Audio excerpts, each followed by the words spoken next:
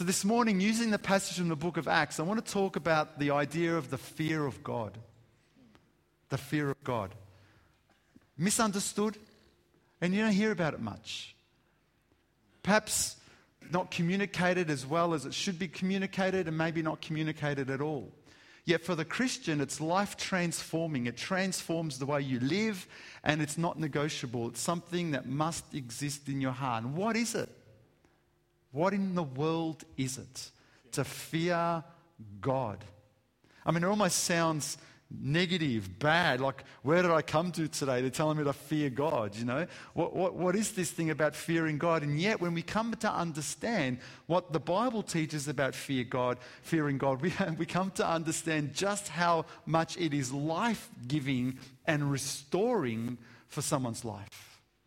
In fact, it's the very opposite to what people assume initially. Whereas people might think it's life-stripping, it's actually life-giving. It's the fear of God. It's the thing that people from all generations, godly men and women from all generations, and all the wonderful examples in the Bible we have, had. And it's certainly there, it was certainly there amongst the early church as well. So I want to use this passage to really kind of unpack a little bit about the fear of God and how this is so wonderfully tied in to the wisdom that God gives us in life. And how beautifully linked up it is to this wisdom. So the passage we're going to read soon is from Acts 4. And so if you can have your Bibles ready to go, and we'll get to that in a moment. But I'm going to suggest this morning, and I want you to hear this very carefully. I want to suggest this morning that the reason we have, one of the real big reasons we have too much inconsistency in the church, listen carefully, why we have still hypocrisy amongst believers, worrying about what other people think and say, a whole lot of wrong ideas and behaviors, a casualness about sin and things that are wrong and harmful. I want to suggest that the reasons why we have all those things, one of the big reasons we have all those things still amongst the people of God, is because they have lost the fear of God. So what does it mean? Inconsistency, one day strong, one day not strong, casualness of sin, oh, it's not that bad, we live in the 21st century. Being relaxed about things, hypocrisy on one thing today, I'm a different thing to another group of people. I put on a mask today, they take it off to another group of people. That exists in the church today because people don't have the fear of God. And if they did, you wouldn't see these things. You think, oh, that's a bold statement. I believe that. That if you had the fear of God, you would not see these things. You would not see hypocrisy. You would not see a casualness of sin. You would not see people hating on each other or manipulating with bitterness, trying to get the upper hand if they had the fear of God. So this is a very serious thing. Perhaps that's why it doesn't get spoken about much. The fear of God is life transforming. And it isn't negotiable for the Christian. When we walk in the footsteps of Jesus, you'll see how much this is so significant. In fact, it was so significant for the psalmist, listen carefully, it was so significant for the person who wrote Psalms that he made it his prayer. He said this, "Teach me your way, O Lord, and I'll walk in your truth. Unite my heart to" what?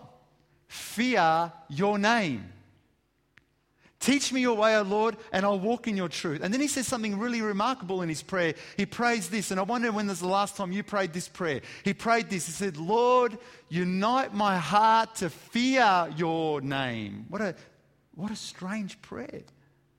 Lord, fuse my heart, glue my heart, stitch my heart, that it's inseparable, that everything I do, say, think in my life is driven by the fear of God. Unite my heart, Lord, to fear your name. Do you understand how significant that prayer is? What he's saying, Lord, is everything I do, I want it to be driven by the fact that I fear you. I don't want to speak a word if it's not driven by the fear of God. I don't want to look upon a person if it's not driven by the fear of God. I don't want to search anything on the internet if it's not driven by the fear of God. Can you see how all of a sudden inconsistency washes away? Hypocrisy is done away with. Casualness is overcome. And so the psalmist's prayer should be our prayer this morning. And imagine, wonder if we can take a moment this morning to say this prayer to God. God, unite my heart to fear your name. And I guarantee you, when that happens, your life will never be the same. Your relationships will never be the same. Your friendships will never be the same. Your parenting will never be the same. Because unite my heart to fear your name is something that impacts every single area of your life. It has to. It has to. It's a heart-transforming thing. So what is this fear of God? You know, there's lots of definitions about it. Can I give you my definition? And I think this is a very simple, yet I believe accurate definition of the fear of God. It's very, very simple. People will come up with other kinds of definitions. You can go and search them. But I'm going to tell you how, when I think of the fear of God, this is how I think in very lay terms. I think this: God, that He is God and I am not. Listen carefully. That He is God and I am not, and there is no other choice than to obey Him without compromise. Do you understand? That He's God and I'm not. And the thought of doing anything else than to obey Him without compromise is a very risky thing for me. Because He's God.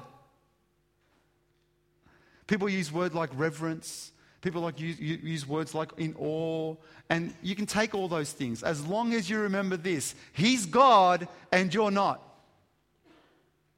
And to do anything else with compromise is not to have the fear of God, because you now all of a sudden have brought the elevation, you brought yourself up somehow close to God. Because I'll do it my way now. No. He's God, you're not. And it is extremely risky to live outside the fear of God. In fact, do you want to be scared of something? I'll tell you what you can be fearful of: living outside the fear of God. Then you've got a lot to be scared of. A lot to be scared of. The Bible teaches that when we don't have the fear of God and we're not walking in the footsteps of Jesus, and we have no relationship with Him, there's a lot to be scared of. There's a lot to be scared of, because the Bible says that the wrath of God abides on those who don't believe. Do you understand that? It hovers over those who don't believe. There's a lot to be scared of if we don't have the fear of God. In fact, the Bible also teaches us that it is a fearful thing to fall into the hands of the living God. It is a fearful thing to fall into the hands of the living God. Why? Because the Bible teaches us that He is a consuming fire. So, you say, okay, the fear of God is this. So what I'm saying to you is this: if you don't have the fear of God, it is a very scary thing for you. You should be scared. But the fear of God is not being scared of God. The fear of God is understanding that He's God, I'm not, and I have no other choice but to obey Him without compromise. In fact, the fear of God begins to understand just how much God loves His people. When you understand the fear of God, you actually begin to be in awe of His love for you. It's not in being scared of Him. Unless we don't know Him. Unless we choose to disobey Him. Unless we choose to compromise. Then there's a lot to be scared of. Those of you that are familiar with the Chronicles of Narnia, there's an allegory by C.S. Lewis who has two girls, Susan and Lucy, getting ready to meet Aslan the lion, who represents Christ. And there's two talking animals, Mr. and Mrs. Beaver, who prepared the children for their encounter to meet Aslan.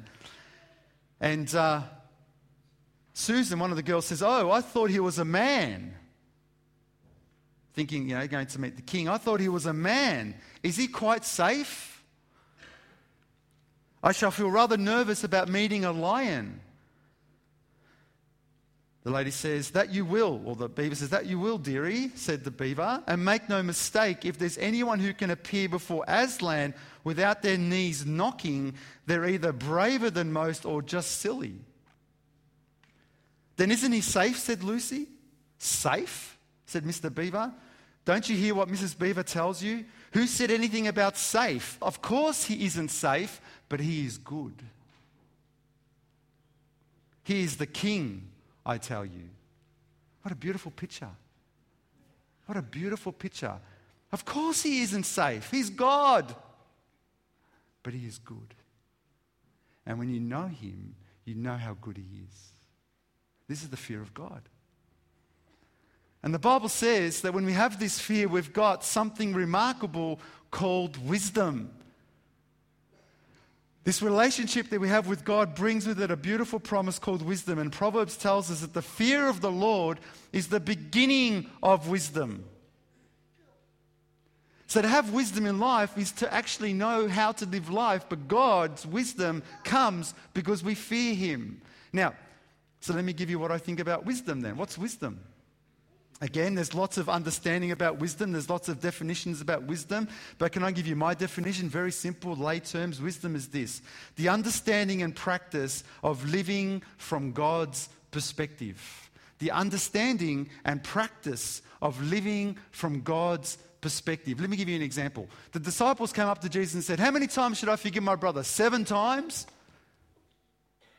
Oh, that's pretty good, isn't it? Some people can't even do that. That's kind of nice. Some people struggle even with 7 times. It's kind of moralistic. It's good practice to forgive 7 times. It's not bad to forgive 7 times. If you can do that, go and do that." But Jesus says something beautiful. He says, "You know what? I'm going to tell you what wisdom is. When you understand and you practice 70 times 7, that's wisdom. It's the understanding and the practice of living life from God's perspective, who's forever forgiving." Do you understand? Our wisdom, human wisdom, sensual wisdom, limits the things of God. It shuts it down. It closes it off. It stops it at a certain place. But God's wisdom isn't like that. God's wisdom is heavenly, and it's easily entreated, and it's full of good fruit. And when we have the fear of God, we have wisdom. Boy, how do we raise a young person in this world today, a world that is going crazy? How does a young person navigate this world from a teenager into adulthood without the wisdom of God? Well, we give them the fear of God. How does a young couple getting married even make sense of their relationship? How do they do that? How do they navigate relationships? Well, the fear of God will give them wisdom to do that. How does a young family with little children, how do they guarantee that they're going to be able to bring their children up in a world today that is what it is today? How do they do that? How do they navigate parenting? The wisdom of God that comes through the fear of God. So give someone the fear of God, you give them life. You give them life. So we need to understand what this is. We need to grasp what the Bible is talking about when it talks about this kind of fear of God that promises the wisdom of God. And won't we aspire to people who we know were like this? Don't we aspire to people like Job in the Old Testament, where the Bible says he was an upright, blameless man? Why was he an upright, blameless man? Because he feared God and shunned evil. Interesting. We get encouraged by Job, but Job was a man who feared God and hated evil. The two are very linked, and we'll see that soon. And then we get inspired by people like Solomon in the Bible, the people like Solomon who basically had the most wisdom, that the people of the East would come from all places to hear him. We get inspired by Solomon too. So by nature, we love the fear of God and we love wisdom as Christians.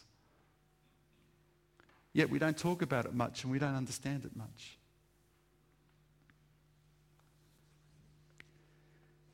So in this passage, in Acts 4, we see 2 men driven by the fear of God.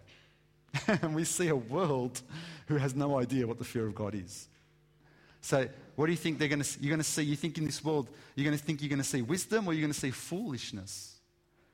Well, you see these two men acting in the fear of God who are acting quite wisely to a people who are acting quite foolishly because they have no fear of God. So let's read from verse 8. Peter and John had just been part of an incredible miracle where a lame man was healed. Yeah? Someone who couldn't walk now could walk. And to make it harder for the leaders of the day, this man that couldn't walk, that was now standing, was standing next to Peter and John. It's like, oh no, even if we don't like what they're saying, this bloke is kind of here. We can't deny the fact that this guy's walking. Okay? This is where we pick it up. And in verse 8, because they ask him what name have you done this miracle by. In verse 8, Peter, filled with the Holy Spirit, said to them, rulers of the people and elders of Israel, if we this day are judged for a good deed done to a helpless man, by what means he has been made well, let it be known to you and to all the people of Israel that by the name of Jesus Christ of Nazareth, whom you crucified, whom God raised from the dead, by him this man stands here before you whole. So Peter says, you know what? Let me tell you something truthful. If you're wondering how this man was made well, let me tell you something. The man you killed, that God raised, is the reason why there's power for this man to be walking today. That doesn't make sense. You killed him, God raised him, and now this man's walking because of him. So it's like Peter sets the scene for them. Let me tell you something about the power and the wisdom of God, Jesus Christ. Isn't this our testimony today? The Jesus that people crucified, that God raised, made you walk today. Made you see today, made you be restored today, gave you forgiveness today, gave you healing today. The same Jesus that was crucified, that God raised, intervened in your life today, that you stand today as a testimony and a witness to the power and to the wisdom of God. So much so that, to summarize it, Peter says in verse 11, that this is the stone which was rejected by you builders, which has become the chief cornerstone. It's like he's saying this to them. Not a smart idea. Not a smart idea that you rejected him. Because you know the stone you rejected? He became the chief cornerstone. And in ancient days, when they used to build buildings, the chief cornerstone was really important because they'd lay the cornerstone and then everything was a reference point to that. So it became really critical that cornerstone was there so everything else can be built from it. And says, guess what? The stone you rejected, you thought, what's this stone? Became the chief cornerstone in God's eyes. Not a smart choice, guys.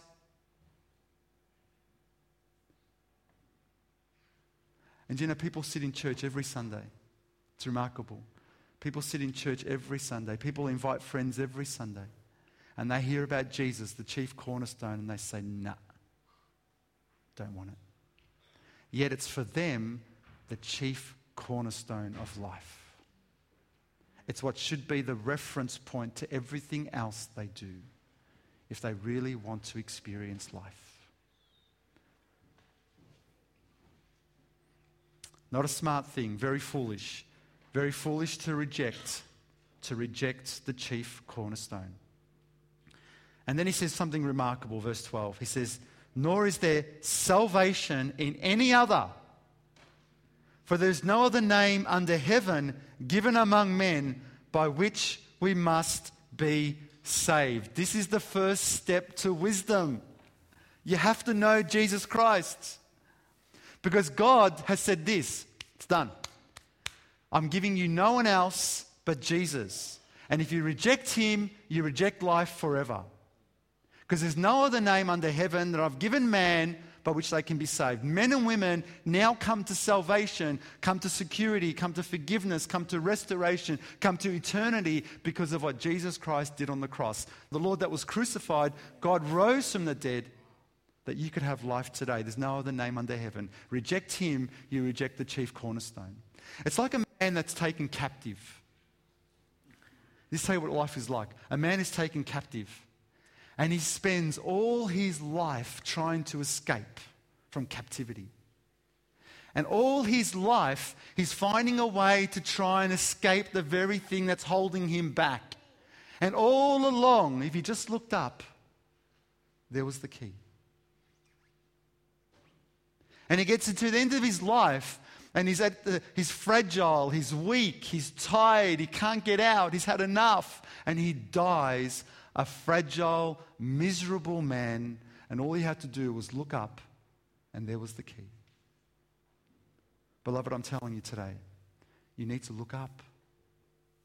That there's no other name under heaven that God has given by which a man can be saved. And if you're feeling fragile, miserable, down and out, taken by your sin, captive, and you feel in your heart this morning, you know what, I'm sick of how I'm living, and I'm sick of the impact I'm having on other people, I've had enough of what I'm doing, I'm not living in the fear of God, then today I'm telling you, look up. Look up. And ask for Jesus to forgive you. Ask for Jesus to have mercy on you.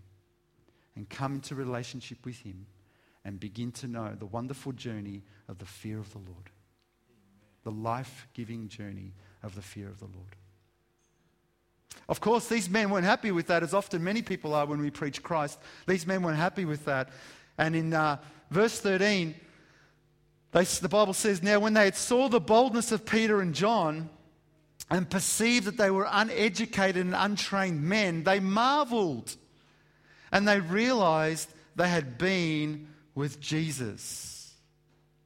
Do you realize what's going on here? They looked at Peter and John and thought, but these guys are pretty bold. Like, they're pretty confident guys. But it's like this, they're saying to themselves, but they're uneducated. How can they be like this? They're kind of a bit simple. How can they be like this? And they realize something. Despite their perceived simplicity and being uneducated men, however the world wants to see you, they'd been with Jesus. They had a relationship with Jesus, and they knew the fear of the Lord. They knew what it meant to walk and listen and live life through the understanding of Christ, and to put him first, and to fear him, live in awe of him, and without compromise do his will. And all of a sudden what they spoke was words of wisdom with great power and authority, that they were able to be seen as great men with confidence.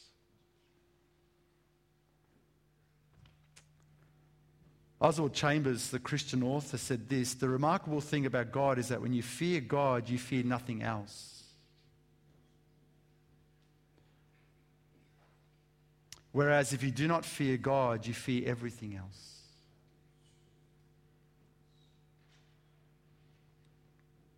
Verse 14, and seeing the man who had been healed standing with them, they could not say anything against it. But when they had commanded them to go aside out of the council, they conferred among themselves, saying, what shall we do to these men?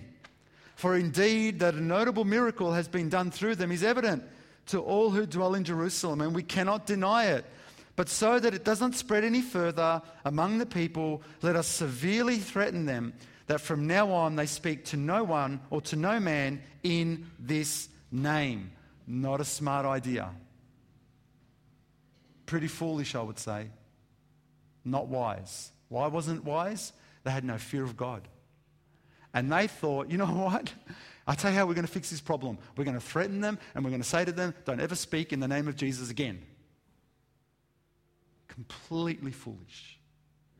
There was no fear of God, and they thought, you know what? I will do it my way, and I'll up the ante, and I'll threaten them. I'll put pressure on them. I'll speak harsh to them. Isn't that how people like to deal with their conflicts? There is no wisdom. There is no fear of God, so they become more aggressive. Whereas the Bible says wisdom is this: the soft answer turns away wrath. That's wisdom. You see, there's a lot that God says that man doesn't understand because they try and live by their own understanding. A soft answer turns away wrath. It's remarkable. But the understanding and the practice of this is wisdom.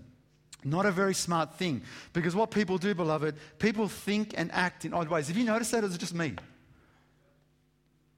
Do you notice that in this world, people think and act in very odd ways?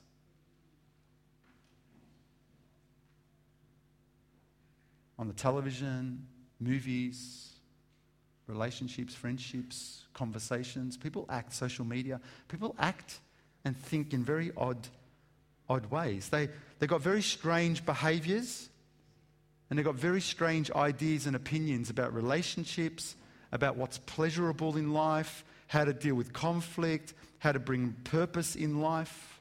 They act in very strange ways. They think very strangely about what relationships should be today. Don't you see that? They think very strangely about what is pleasurable today and what we do to seek pleasure. They're very strange about how to deal with conflict. But the reason they do this is because there's no fear of God. And therefore there's no wisdom. Think about it. A little child comes into the house after playing outside one day. Mum's just cleaned the floor, or dad's just cleaned the floor. He comes into the house one day, and that one day he comes in the house after having cleaned the floor. He comes in, he gets a high five. He thinks, oh, this is really cool. The next day he comes in, same scenario, the floor's just been cleaned. He comes in after the floor has been cleaned, he gets yelled at. Yesterday I got a high five. Why do people act inconsistently? Why do people act oddly? Because listen, the experiences change, not the circumstances, the feelings within us. And so all of a sudden we're driven now not by the fear of God and His wisdom. We're driven about how we're feeling at that moment. That's not the fear of God, beloved. That's not the wisdom of God.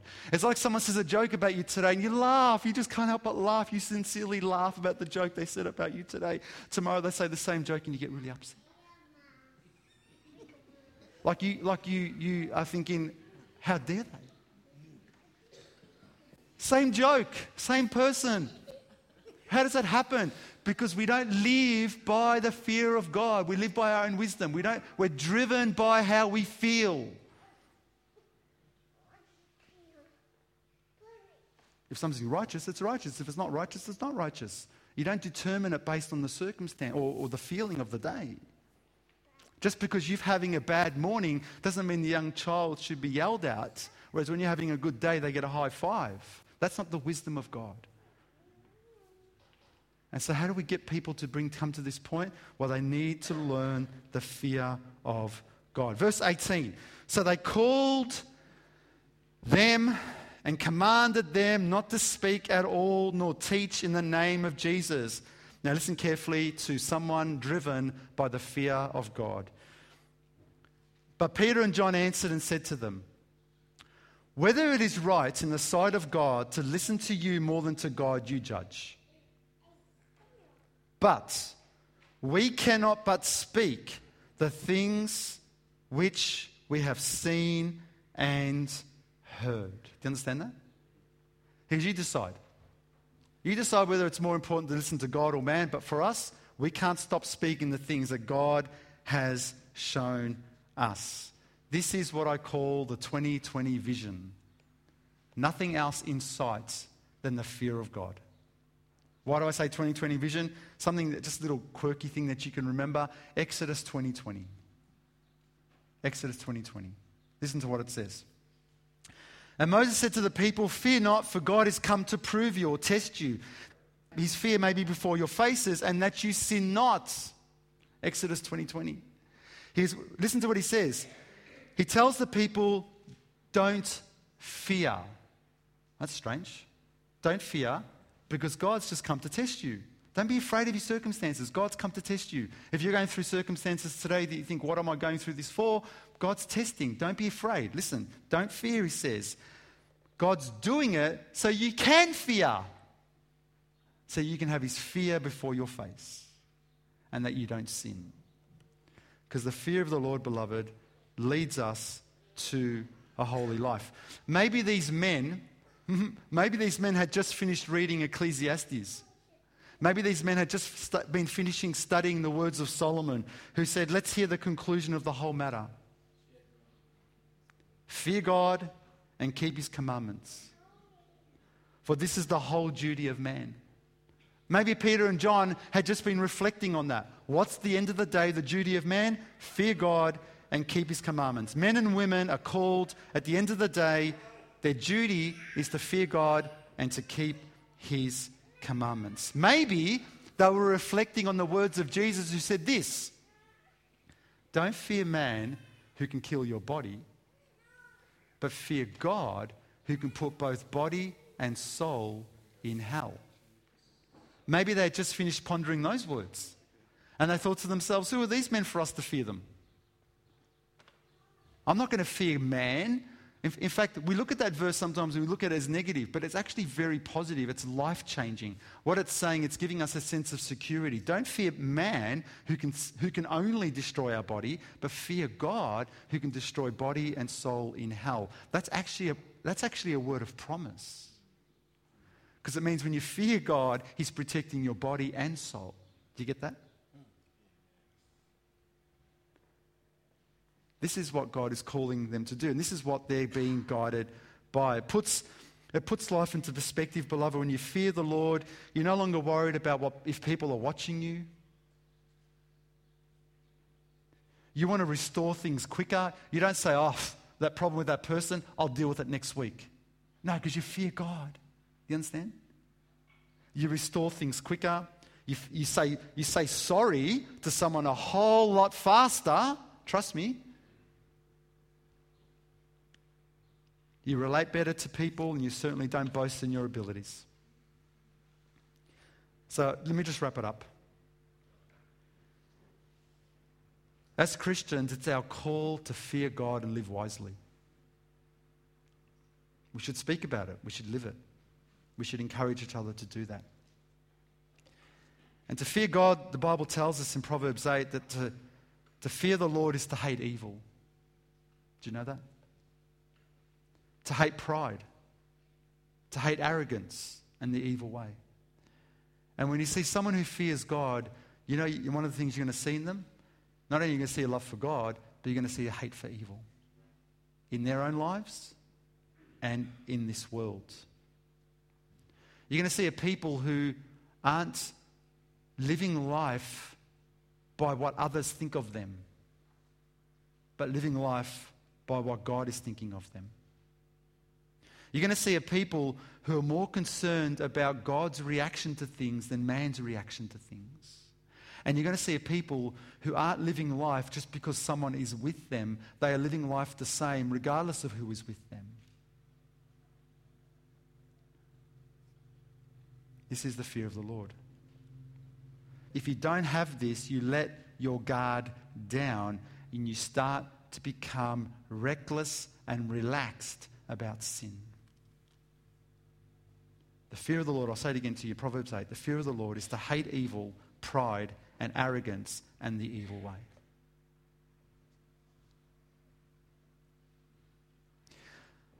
So I'm going to leave you these last two verses very quickly. You know, this is me just scratching the surface, beloved, on the fear of the Lord. You can go and do your own study and you will realize there is a whole stack more that I could have spoken about. But you need to make a decision to live in the fear of the Lord, because this is a must. It's life transforming. It's without negotiation. In this relationship you have, you live with the promise of walking wisely, navigating through this world that is lost its way.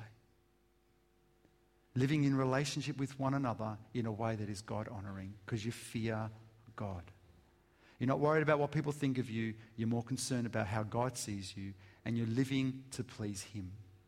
You're in relationship with Him. And when that happens, the fear of God drives me to love you and to be in relationship to you. That I'm not worried if you say something nasty to me. I'm more concerned about how I can submit myself to you. That's the fear of God. The Bible tells us in Ephesians, it says, submitting yourselves one to another. Can you guess what the next thing is? Submitting yourselves one to another in the fear of God. Because if you lose the fear of God, one of the first things that will leave is the ability to submit to one another.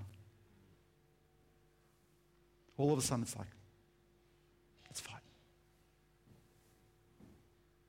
But the fear of God drives us to continue to submit to one another. But what did he do to me? What did she do to me? Submit to one another in the fear of God, because this is what restores all relationships. You don't have the fear of God, I guarantee you don't have the fear of God, your relationship is going to begin to deteriorate from a spiritual perspective. And don't be surprised if it falls away altogether. Oh, it can last. I'm just saying don't be surprised. Submitting to one another in the fear of God. And then our relationship with God himself. God has filled our life with promises, hasn't he? So many promises God's given his people. And yet Paul says in Corinthians 2, he says this, having therefore these promises, dear beloved, let's cleanse ourselves from all filthiness of the flesh and the spirit. Let's go ahead and let's perfect holiness. Can you guess what's coming up? Let's perfect holiness in the fear of God. So not only my relationship with you, but now my relationship with God, the way I perfect this holiness is in the fear of God. That I can actually come to the place where God wants me to be. He's brought me to a place where he wants me to be. He can continue to restore my soul, strengthen my soul, deliver me from the things I feel I'm captive to. He can continue to do these things because I choose daily and consistently to be fearing him. And God says, my child. You think God's going to look at me and say, my child, what are you doing? Seriously, get over it. Or is he going to look and say, you're doing this for me? You're living for me without compromise? You're putting me first, understanding that I'm God and you're man? You're coming to me crying out because you realize that without me you can't do anything? You're coming to me with this kind of request? God is going to jump at that. That's what I believe.